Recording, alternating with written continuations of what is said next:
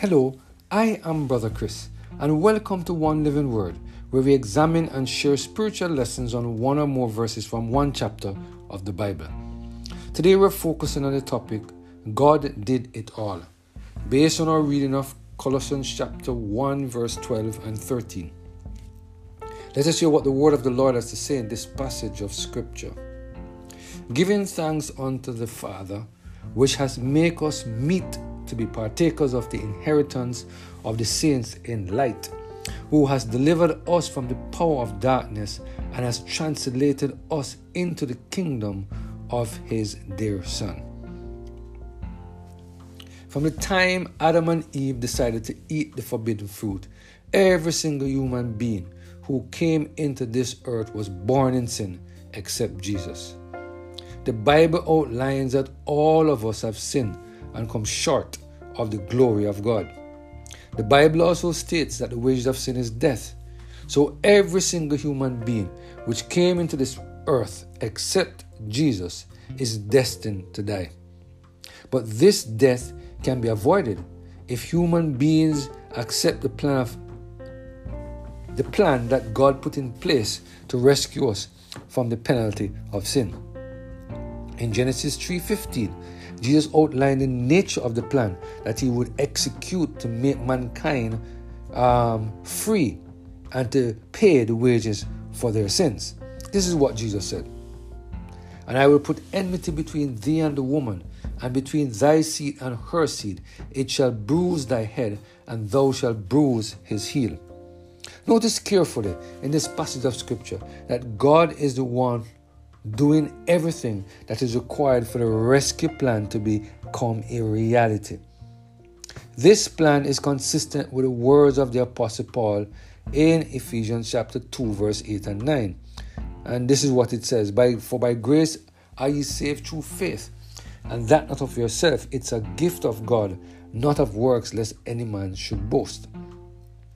In these two verses, we see God telling us that he will do everything to give us eternal life. God will do everything in his power to help us attain to the divine nature that we need to possess in order to get into the heavenly Canaan. It should be noted that the only thing that God requires of us is to accept the gift of eternal life by faith.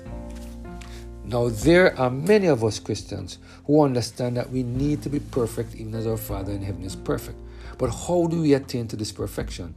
The Apostle Paul addresses this question in Colossians chapter 1, verse 12 and 13.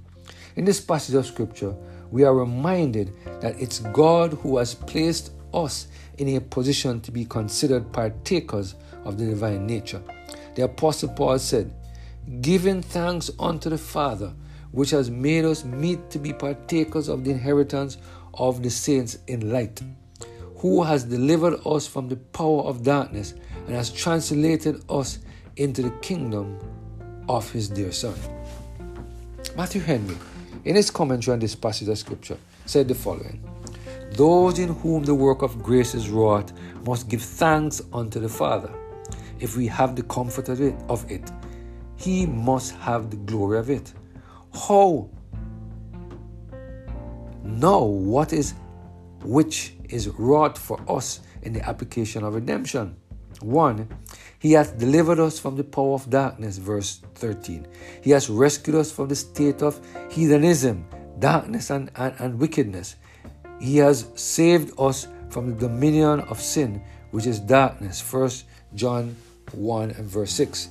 From the dominion of Satan, who is the prince of darkness, Ephesians 6 and verse 12. And from the damnation of hell, which is utter darkness, Matthew 25 verse 30. They are called out of darkness.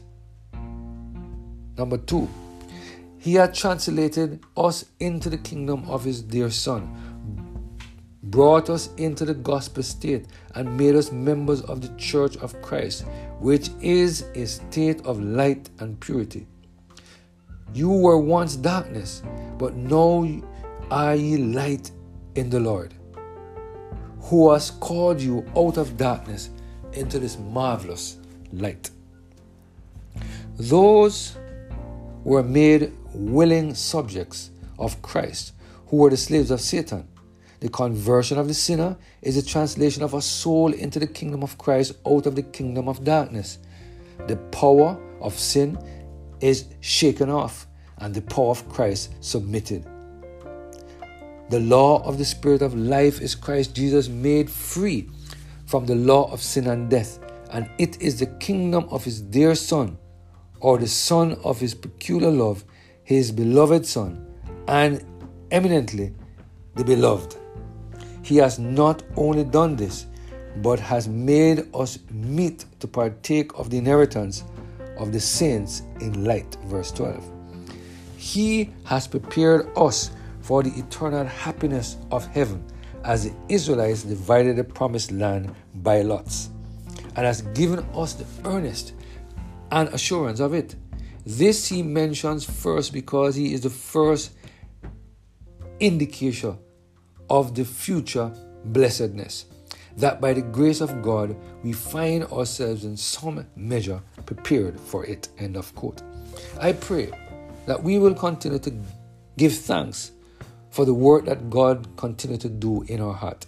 I pray that we will surrender every single area of our lives to the total control of the Holy Spirit, so that God can help us to receive the divine nature. Through him, we have the opportunity to receive a crown of righteousness at the second coming of Jesus. Let us pray. Heavenly Father, we thank you for this powerful word today. Through the actions of Jesus and the actions of, we will receive eternal life. Thank you, Lord, for your blessing and your mercy upon us, we pray. Through Jesus Christ, our Lord. Amen. Have a blessed and Holy Spirit-filled